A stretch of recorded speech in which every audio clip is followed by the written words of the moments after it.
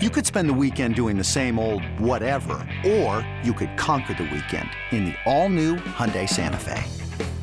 Visit HyundaiUSA.com for more details. Hyundai, there's joy in every journey.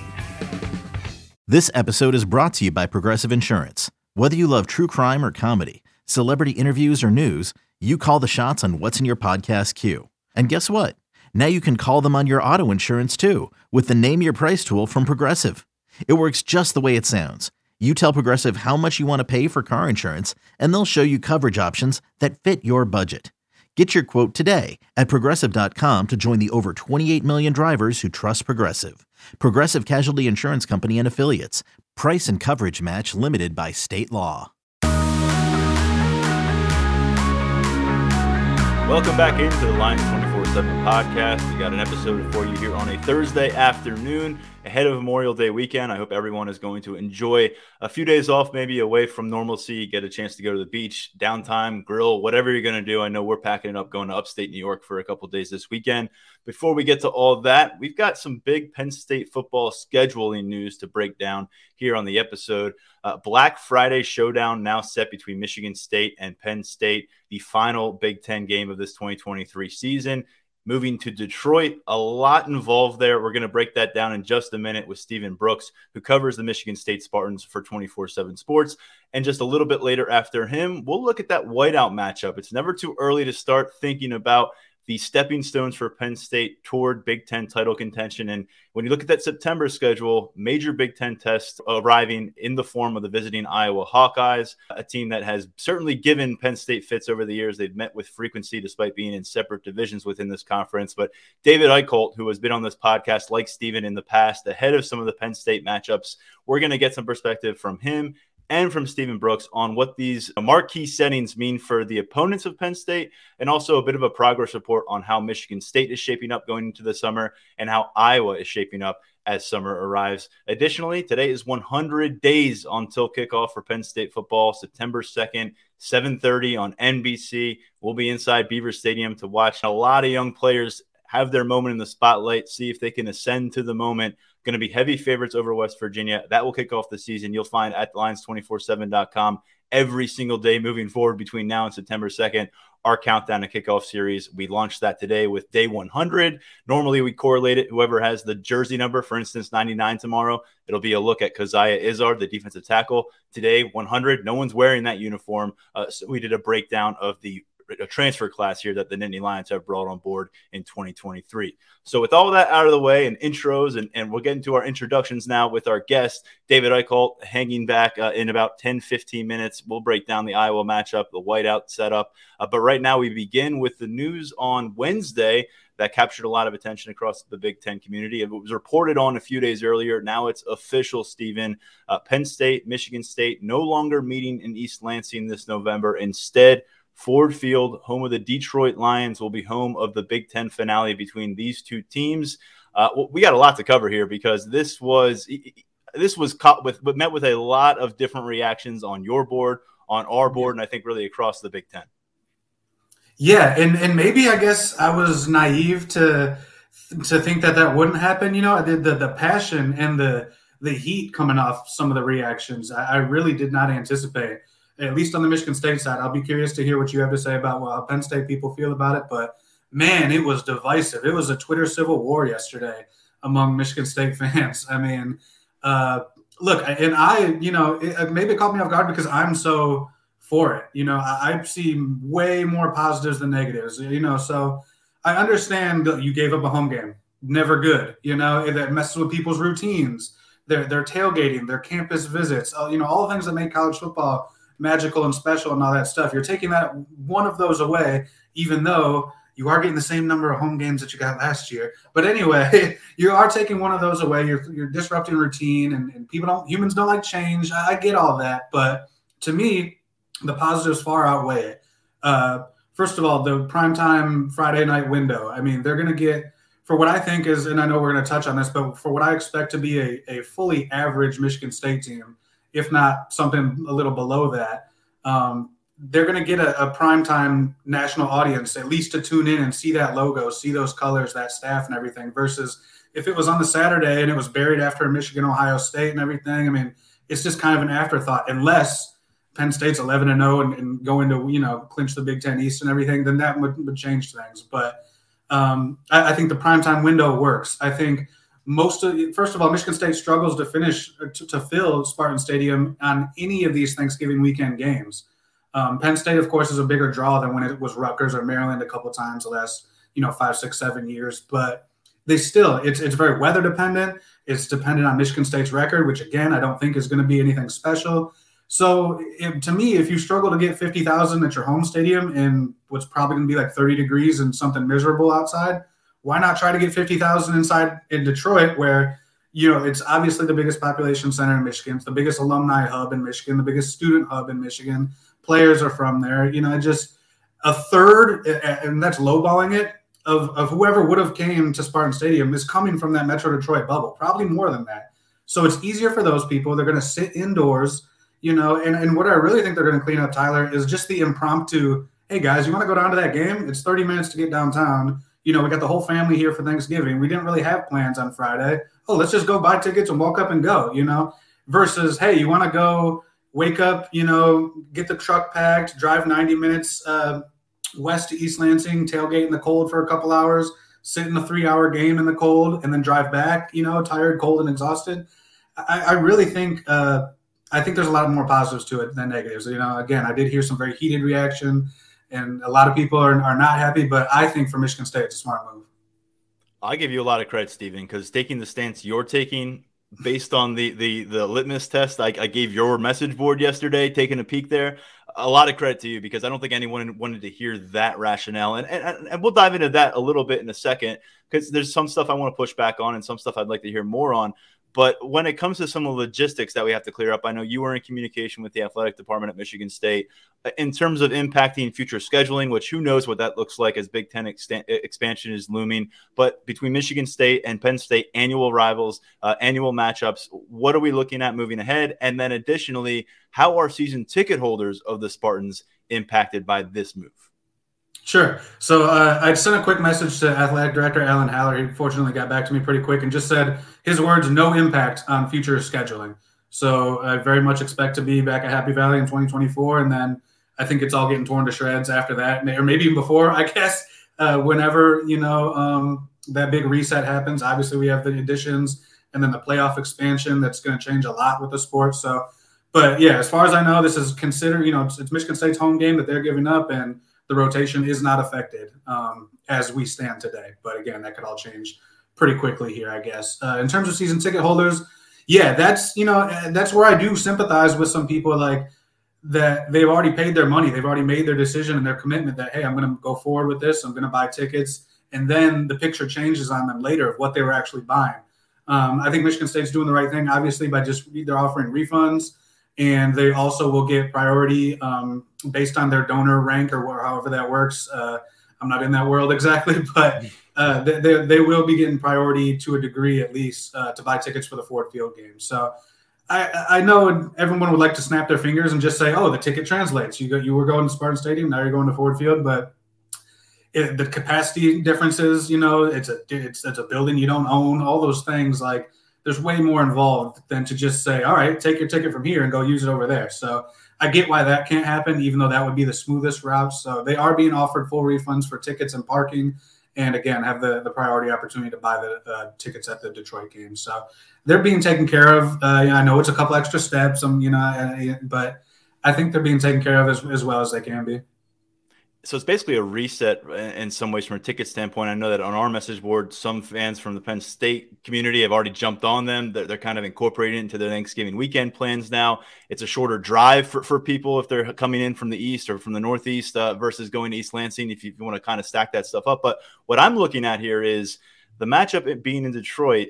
70 degrees, people can feel comfortable. They can wear a T-shirt. They don't have to anticipate, what do I need to pack for East Lansing? And then, as you said, Spartans, who knows where they'll be win-loss wise going into late November. There's an expectation here at Penn State that they could be playing for an opportunity to go to Indianapolis the very next Saturday. So might be a lot of motivation for Penn State fans to say, seize the moment and say, we're going to Detroit. We're going to try to see them win a Big Ten title, and making that decision here in May or into the summer. Is there a general concern in East Lansing among Michigan State fans that you're hearing from that this suddenly turns into a swarm of Penn State fans, a bad look for the university, a bad look for Michigan football. And then, oh, by the way, you're coming to Beaver Stadium again next year.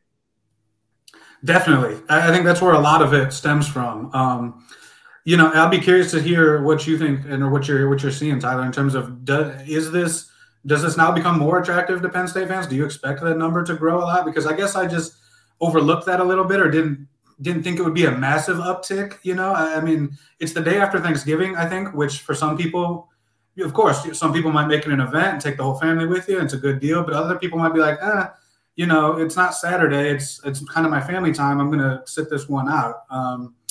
Does going to Detroit, where you can just fly right in and stay right in the city and everything, does that make it easier or more or less appealing? I don't know. I mean, I'm sure the roof and everything, the climate control will. But yeah, that's probably the number one concern I heard. Not just Penn State fans, but the paranoia of the neutrals, the Michigan fans in the Detroit area spilling in there and rooting against Michigan State. Yeah, there's definitely concern about that. And I think that's valid, but it's going to be so dependent on both teams' records, of course, but definitely Michigan State's. If this is a 3 or 4 win team, I don't know what the turnout's going to look like. Just like it wouldn't have been great at Spartan Stadium, but if this is a team that's 5, 6, not even 5, probably, but 6 or 7 wins, and is comfortably in a bowl or even playing for a bowl, maybe at 5 going into it, I think it'll be decent. But yeah, that is a concern. I don't think any Michigan State fan realistically expects to win anyway, though. And I don't think Michigan State as a university, as a program, would have moved this game if they thought they were, a contending type of team that had a shot at the Big Ten and more. I think there's kind of a quiet acknowledgement that this is another rebuild year. And if you were going to do something like this and show your face in Detroit and engage with the alumni out there and all those different things, this is kind of a year to do it. And this is the weekend to do it where, like I said, so many of those people who would have came and put their butts in Spartan Stadium already have their butts at home within a 30-minute radius of Ford Field, 45 minutes, let's say. So but in terms of them invading, I heard that a lot. I guess I'll spin it back to you. Do you think this dramatically increases the likelihood of people want to pack up and come out here with not just the venue change, but also moving it up a day as well?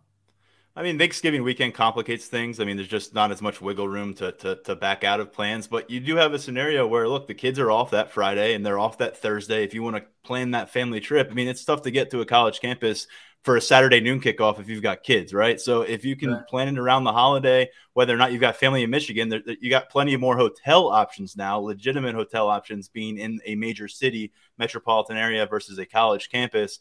And again, look, take the temperature of your fan base right now versus the temperature that I'm seeing. I would say people are approaching this season like Christmas Eve. People are legitimately thinking this could be the best assemblage of talent in Happy Valley on the football field since 1994, potentially. So there is a major hype train moving forward. Whether or not it gets derailed by the time we get through September or into October, that remains to be seen. But if people are trying to plan out, hey, what game do we want to go to on the road? Hey, what are we willing to do to follow this Penn State team that we think might be a really generational opportunity for us and our kids, and versus what the feeling is for Michigan State fans looking ahead to this season, how they're prioritizing it.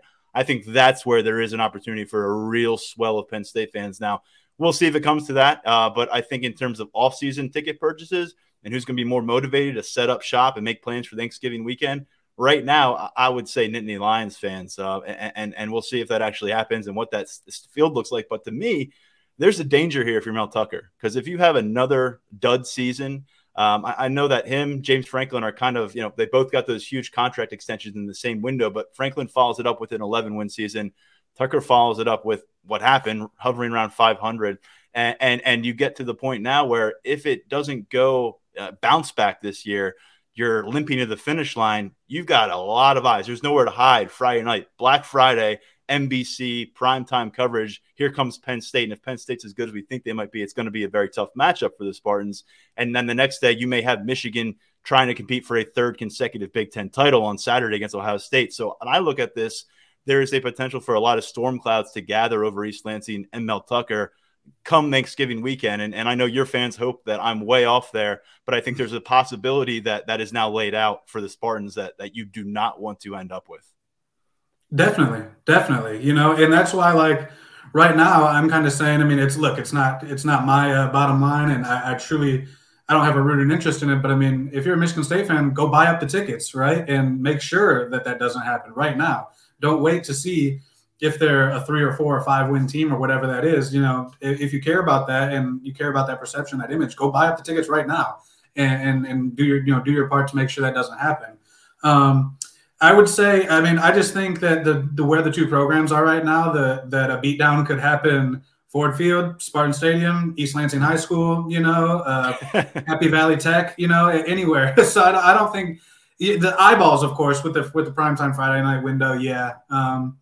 But I still think even that, even if it gets bad, I still think you're probably better off with that national audience than hiding sort of in a second tier window somewhere on Saturday.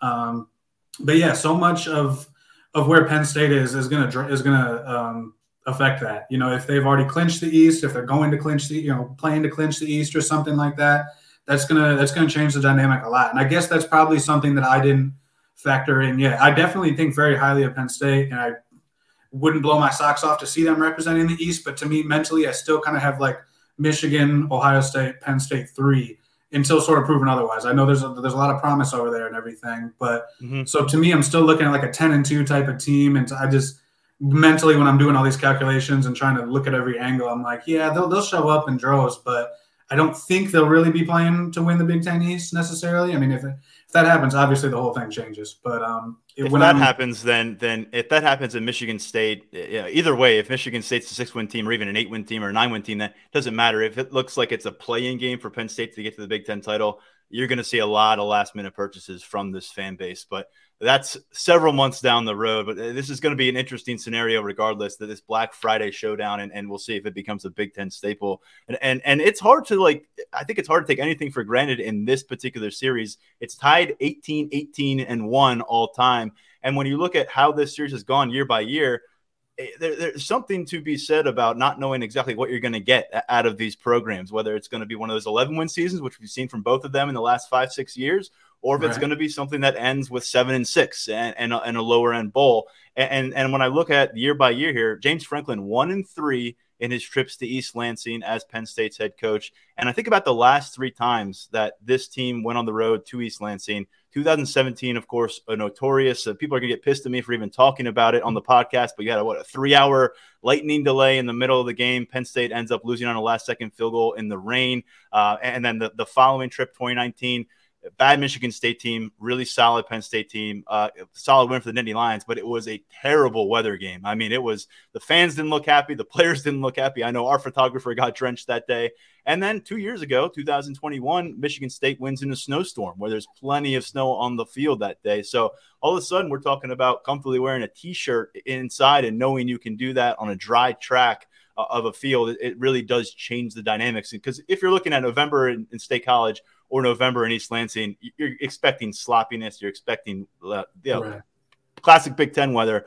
Now that's off the table, and I think that's really interesting because we don't see weather go off the table in the Big Ten in late November and what could be a really important matchup. So that's a big curveball. Let's close it with this. Can you give us kind of a summary of where this Michigan State team is coming out of the spring, entering the summer? About 10 weeks out of preseason camp, there's been so much change for this group and late transfers and your starting quarterback goes in. And so can you help us make sense of where this team is right now? It's been very Dr. Jekyll, Mr. Hyde these last few years.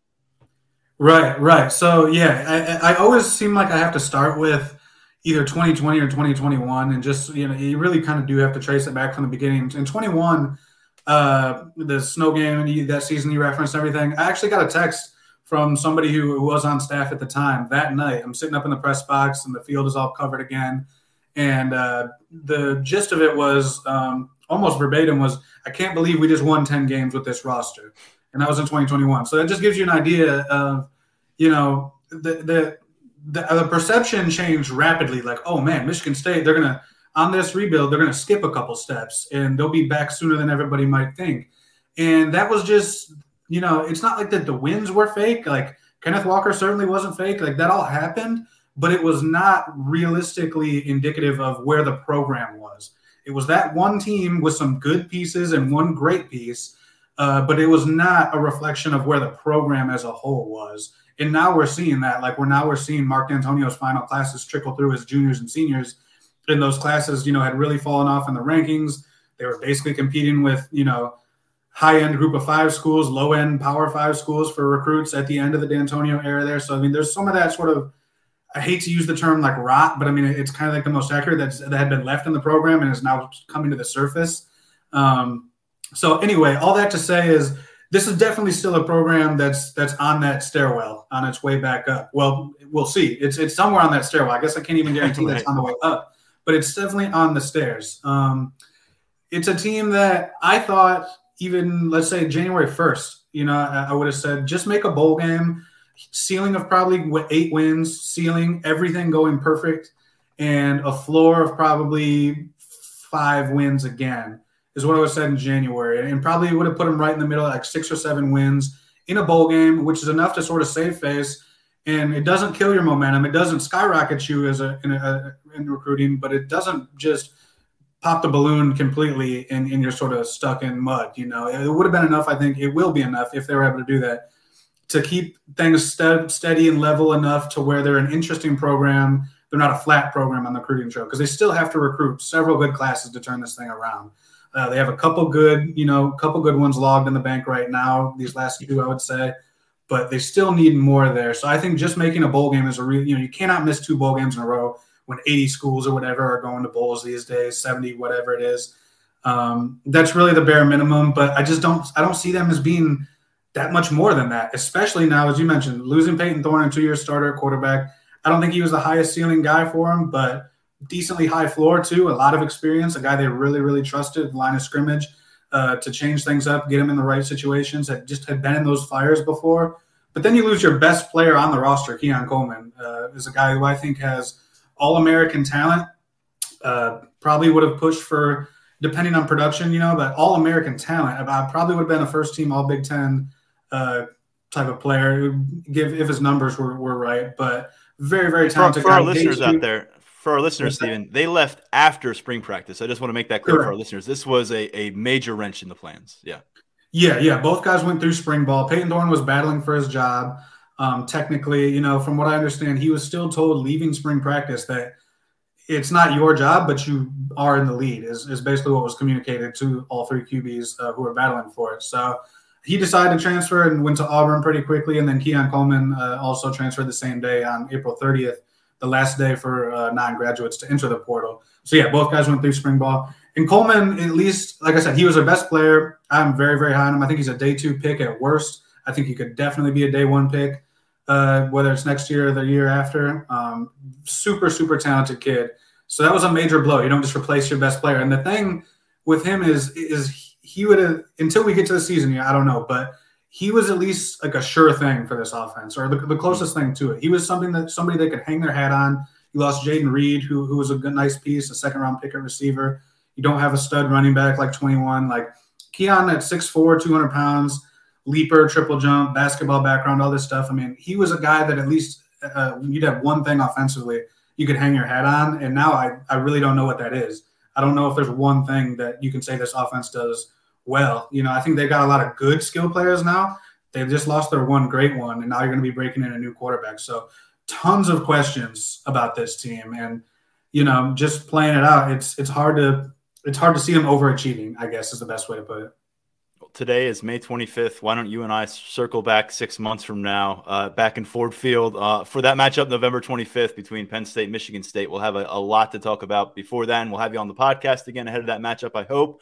Stephen, thanks for giving us the latest on Michigan State. Interesting week, to say the least, and appreciate you for coming on and giving us your insight from East Lansing. Definitely. Thanks so much, Tyler. I'll talk to you soon, man. I'll be here whenever you need me. We'll be right back on the Lions 24/7 podcast. From producers Matt Damon and Ben Affleck, explore how art and music sustained hope during the siege of Sarajevo, thanks in part to humanitarians and the band U2. Kiss the Future. New documentary now streaming exclusively on Paramount+.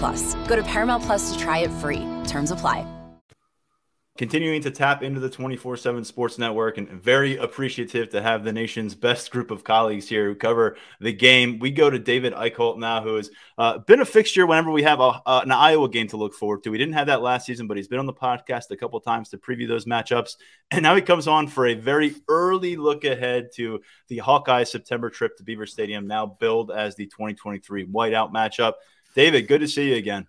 Yeah, you too, man. It's been I'd say it's been too long, but I'm very, very excited. I'll be making my first trip to State College this year, so I'm ecstatic about it. Always respect to the Whiteout, and I think it could be one of the more marquee Big Ten matchups, especially early in the season. Well, you've got a few places to crash if you don't feel like charging CBS for that trip. But certainly excited to see here. You're a rising star at 24/7 Sports. You've done a fantastic job killing it on the Iowa beat these last several years. And now I want to get into it with you. We discussed what that Michigan State kind of perception of their Black Friday meeting with Penn State looked like. I've heard plenty and I've seen plenty about the Whiteout matchup, about Iowa and what it means to Penn State fans. What was that news met with last week on your message board by all those Hawkeyes fans who know they're heading to Happy Valley for a Whiteout? I mean, the last time I think Iowa played in a Whiteout game, I think Iowa fans were pretty happy with the result. I think it was the Adrian Claiborne blocked punt in that fourth quarter. But yeah, I mean, I think it's a cool thing. I think the Iowa fans, I don't want to say we're intimidated, but they know, like, if they beat Penn State this year, I think it could set up for a potential special season. I mean, that's one of those real momentum changers for the season. I'm very high on Iowa this year, despite all of the national ridicule with the offense. I 100% agree with it. I 100% agree with all the criticism that has been lofted toward Brian Ferentz and Kirk Ferentz throughout the offseason.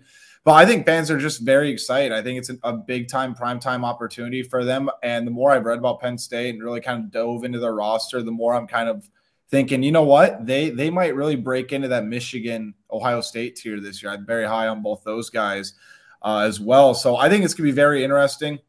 I think, again, just the more marquee matchup it is, I think it kind of gives Iowa fans a little bit of an eerie feeling, because I think, you know, when they get in these big primetime games that are going to be watched by everybody, with the Whiteout game, with everything like that, Iowa fans are just afraid that they're going to do just enough to compete but not come away with a victory. So I think that's probably the overarching feeling I have. But, you know, I think there's a real renewed sense with this football team that, you know, they could do something this year. They're expected, I think, to make Indianapolis, despite Wisconsin and, you know, Luke Fickell, who I think is a top 5 coach in the country with what he's accomplished. And I'm very eager to see what he can do at Wisconsin, but it's always tough in year one. So, yeah, I think fans are excited. I'm curious how many Iowa fans try to make the trip out to State College. And if Iowa's 3-0 heading into that game, I think it's going to amp up to a whole different level.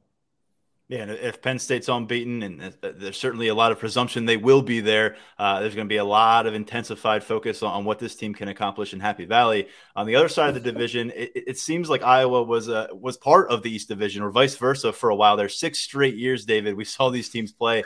It ended last year, but the first 4 of those, Penn State comes away with wins. Some of them were improbable. Of course, the Trace McSorley walk-off touchdown pass to Jawan Johnson that will, I'm sure, live in infamy in Iowa City. And then the last couple, Iowa got their blows back in, and the one that really stings for everyone was the last time they met in 2021. 2020 wasn't a fun experience. It dropped Penn State to 0-5, but it's so hard to wrap your head around what that season was. 2021 was all in front for Penn State. They were 5-0. They were winning on the road at Iowa. They were bringing that crowd down a notch, and, of course, you saw how the second half went after Sean Clifford was out. You heard some of those boos that were talked about a lot in the aftermath. James Franklin, Kirk Ferentz. What are we thinking about the lead up to this one? These are a couple of longtime Big Ten elder statesmen. Now I'm gonna put James Franklin in that category. No one's close to Ferentz, but he's got a decade now in this conference. But there is something brewing from last time, and I don't think it's been resolved to this point. I know it hasn't been resolved on social media. No, never. I mean, our message boards too. Let's just get that out there as well. No, I think it's kind of one of those unspoken rivalries. I really think, as you mentioned, over the past decade, it's really sort of emerged that I think it used to be a little bit respectful. And now I just think, I don't want to say it's full on hatred, but it definitely ramped up to a whole new level. Obviously, as you mentioned, the Trace McSorley game, I would mention Saquon Barkley put together probably the most impressive individual performance in Kinnick Stadium history, in my opinion, especially from an opposing player. I think that's one of those things where Iowa fans could do nothing but, sort of tip their cap with what he accomplished. But Again, I'm very curious what Iowa's energy is going to be like. And that 2020 game and that 2020 season, I have a hard time really even taking it for anything. And no matter whoever won the national title that year, I don't even remember. But Iowa really finished 6-2. They had the last 2 games canceled due to COVID. And wrap your head around this, Tyler. With all due respect to Spencer Petras, because he has been phenomenal with the Iowa media. Week after week, he got crushed by the media, went out there, spoke with us very respectfully, thoroughly, etc. Iowa averaged 32 points a game with Spencer Petras as a starting quarterback that year. And that's kind of – then you look at what happened in 2021, right? It sounds like 50. That sounds like 50 when it translates to Iowa. It does. So it's just one of those things where I don't really can't take too much away from that. But to get back to your question, I really think that it just ramped up the unspoken rivalry. I think if Iowa somehow pulls off a win on that whiteout in that Week 4 game, I think that would be the quote. Now, hear me out on this. Penn State fans will not agree. But it's the best thing if you want to continue to ramp up a potential rivalry between Iowa and Penn State. I've always said the more upsets there are in primetime games, the more the respect factor sort of factors in, the more kind of thirst you want to get to beat them. And I mentioned the same thing with Iowa and Nebraska. Iowa beat down Nebraska so many times in a row before this past season that it got to a point where it started to become more of a media kind of forced rivalry. But now after everything and after Iowa beat Nebraska so many times, Nebraska had nothing to do but start to respect Iowa. And now that's a legitimate rivalry. So while I don't think it'll really get to that legitimate rivalry level, I'm all for the hostility. I'm all for the games that we've sort of seen, the Nico Regini touchdown, the Trace McSorley walk-off. Like, I live for this type of stuff. So I'm all for it. And I'm eager with Cade McNamara, what the energy and that swagger is going to be like for an Iowa offense that really hasn't had an kind of a spoken out leader like that at quarterback since maybe Ricky Stanzi. Let's get into it with Cade McNamara because he makes the move from Michigan. He's a guy who handled himself really well with a tough situation, losing his starting job with the Wolverines early last year after being the starter en route to the Big Ten title the season before. We saw him come to Beaver Stadium, late touchdown pass, more of a defensive breakdown on Penn State's part, but that was the difference in the matchup back in the fall of 2021. He makes the move, and I think everyone's initial reaction was you're transferring as a quarterback to Iowa, and to your credit, you mentioned earlier, you, I believe, have been as critical and deservingly critical of father and son Ferentz and what it's meant on the scoreboard particularly, and what it's meant in terms of total yardage and all the different benchmarks you lay out for an offense here in modern football. What do you think of this marriage, Cade McNamara and an offense that clearly needs to get with it and move forward and far away from where it's been? Yeah, I don't think I'll be getting any Christmas cards from the Ferentz for the next several years. Let's put it that way, based on some of the stuff I've said. But, here's the thing. I think Cade McNamara is going to work out really well for Iowa. And the main reason I say that is what you're getting out of them. How unpredictable has Iowa's quarterback play been over the last few seasons? I mean, I thought Nate Stanley was a fine quarterback, really struggled against Penn State, really struggled. He was awful here in Beaver Stadium, which is unbelievable. That's the same quarterback who threw 5 touchdowns against Ohio State when Iowa beat them 55-24. And that was a legitimate national title contending team that year. And Nate Stanley was 26 touchdowns, 6 picks, but, he couldn't hit the broadside of a barn. He couldn't hit water if he fell out of a boat in the middle of the ocean, right? Especially that day. But I think Cade McNamara is a very high floor guy. He's consistent, and he has a low to medium ceiling. But Iowa football needs consistency and can be in terms of being able to move the football, because they were consistent last year, consistently not good. But again, I think you look at what the pieces Iowa had last year. I think it was far more than a Spencer Petras problem. I think it really started to showcase that. So as critical as I've been, and I've been on the record saying Brian Ferentz should not have been retained in any sense. If he was not Kirk's kid, he would not be retained. But I also give Brian and Kirk a lot of credit, because they've attacked the transfer portal. They can't complain about personnel anymore with those many players they brought in. And it was capped off with Ohio State wide receiver Caleb Brown, who I think is going to be Iowa's #1 wide receiver by the time Iowa plays at Penn State. They get Eric Gall. They get a pair of offensive linemen. And if Cade McNamara does not come to Iowa, none of this comes into fruition. I mean, I started to hear rumblings about Cade McNamara potentially transferring to Iowa back in the middle of October. So right when McNamara hit the portal, it was pretty pretty open and shut. And he was approached by some big-time schools for what I'm hearing as well. But he identified Iowa's defense. He said that was a big reason because you know what you're going to get out of the defense. And he said, look, you see what Kirk Ferentz has done. If Cade McNamara leads Iowa to a Big Ten title and Iowa is in the top 80 offense, I think Iowa fans are going to build a statue outside Kinnick Stadium for Cade McNamara after what they've had to watch for the past few years. But I think the biggest thing for him is he's already emerged as the team's leader. He was voted a team captain for the Hawkeye Spring Championships, and that's voted on by his teammates, and he only arrived on campus in January. So I think that showcases a lot of what he's brought to the table. And Caleb Brown also said it was quarterback stability, and a big reason why they came to Iowa was because of Cade McNamara. So if you aren't living the transfer portal era, let me put it this way. Iowa's offense now is being led by a former Buckeye and a former Wolverine who have decided to team up to get some revenge on the Big Ten East. So it's going to be a lot of fun. I'm very eager to see. I think Iowa's going to do a lot of the same things, but I also think they're going to go back to what made Iowa's offenses at least watchable. Run the football, utilize the play action, go down the field. And Iowa has not done that for the past 2 seasons. I will say I did not see this big transfer portal moment coming for the Iowa football program, considering the current regime in place. And I'm just looking at the schedule that precedes the trip to Penn State in September, opening with Utah State at home, a trip to Iowa State, which is always interesting in Ames, and then Western Michigan visits Iowa City on September 16th. That sends them to the Week 4 matchup. This is 8 p.m. CBS. It's the first primetime game on CBS that Penn State has played in at home. It's the first home game they played in CBS this century. They hadn't played on CBS this century except for the Auburn game last year. So look, they have this now bookend with Big Ten matchups on NBC, where they've got West Virginia to start it, and then now Black Friday to finish it for Michigan State. They got this matchup in September, CBS primetime, and we haven't even gotten into the Ohio State-Michigan games and what they're going to mean for Penn State. So what I'm saying is there is a glaring spotlight on the Nittany Lions. I think they sense it right now. It feels like they're embracing it. They have major tests to come. They'll open against West Virginia, but they're going to be expected, as long as they handle their business that day, to be 3-0 when West Virginia comes to town.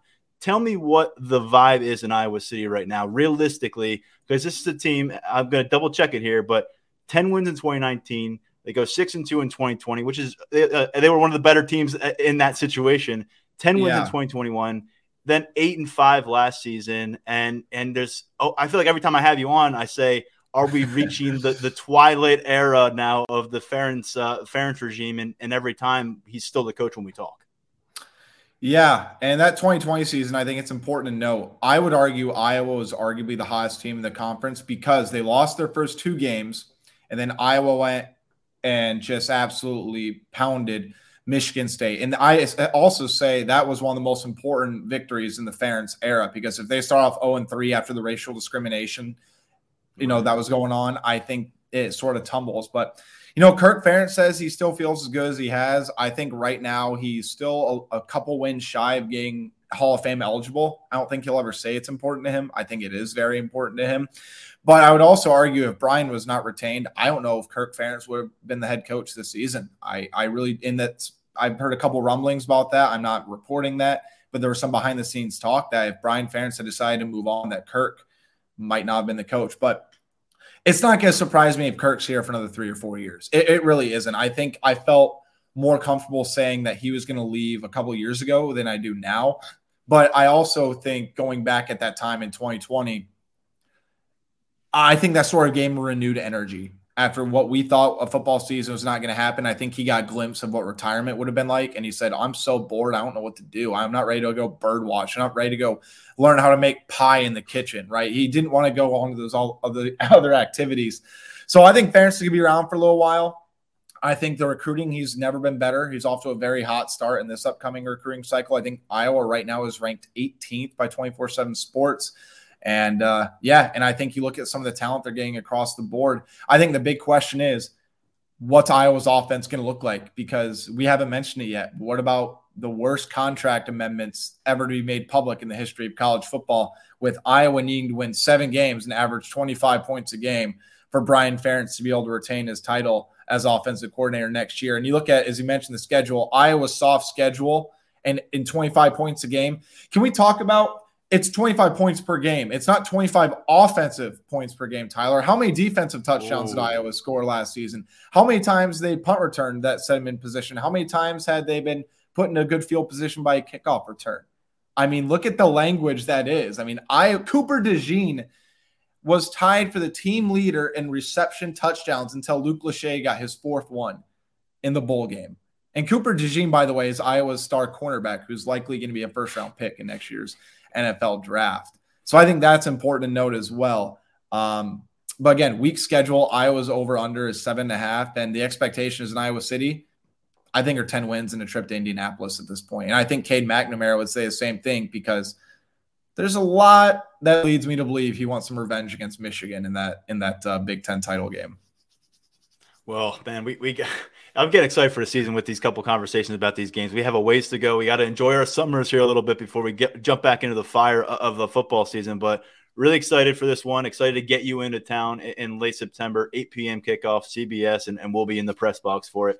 David Eichholt, great coverage of Iowa Hawkeyes. Appreciate you jumping on with us, and we'll do it again before that matchup for sure.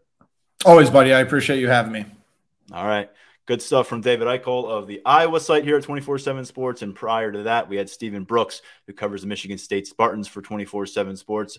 Really excited to talk to those guys as the season gets underway. If you follow our podcast in season, you know that once we get going with matchups, we tap into our 24/7 Sports network and bring in the people who know everything about the opponent and give us the lowdown ahead of those Saturday showdowns, or in this case, a Friday night one as well. For now, we'll step aside, wishing you all a great Memorial Day weekend. We'll have a lot more of our coverage coming in next week. Prospect camps set to come to Happy Valley. Official visits on their way as June gets underway. A lot going on at Lions247.com, ramping up with the recruiting coverage right now. A lot of VIP access for 30% off for an annual deal, or $1 for 1 month if you want to take a quick test drive and see what we've got cooking behind the scenes. I'm Tyler Donahue. Thanks again to David and to Steven. We'll be back soon on the Lions 24/7 podcast.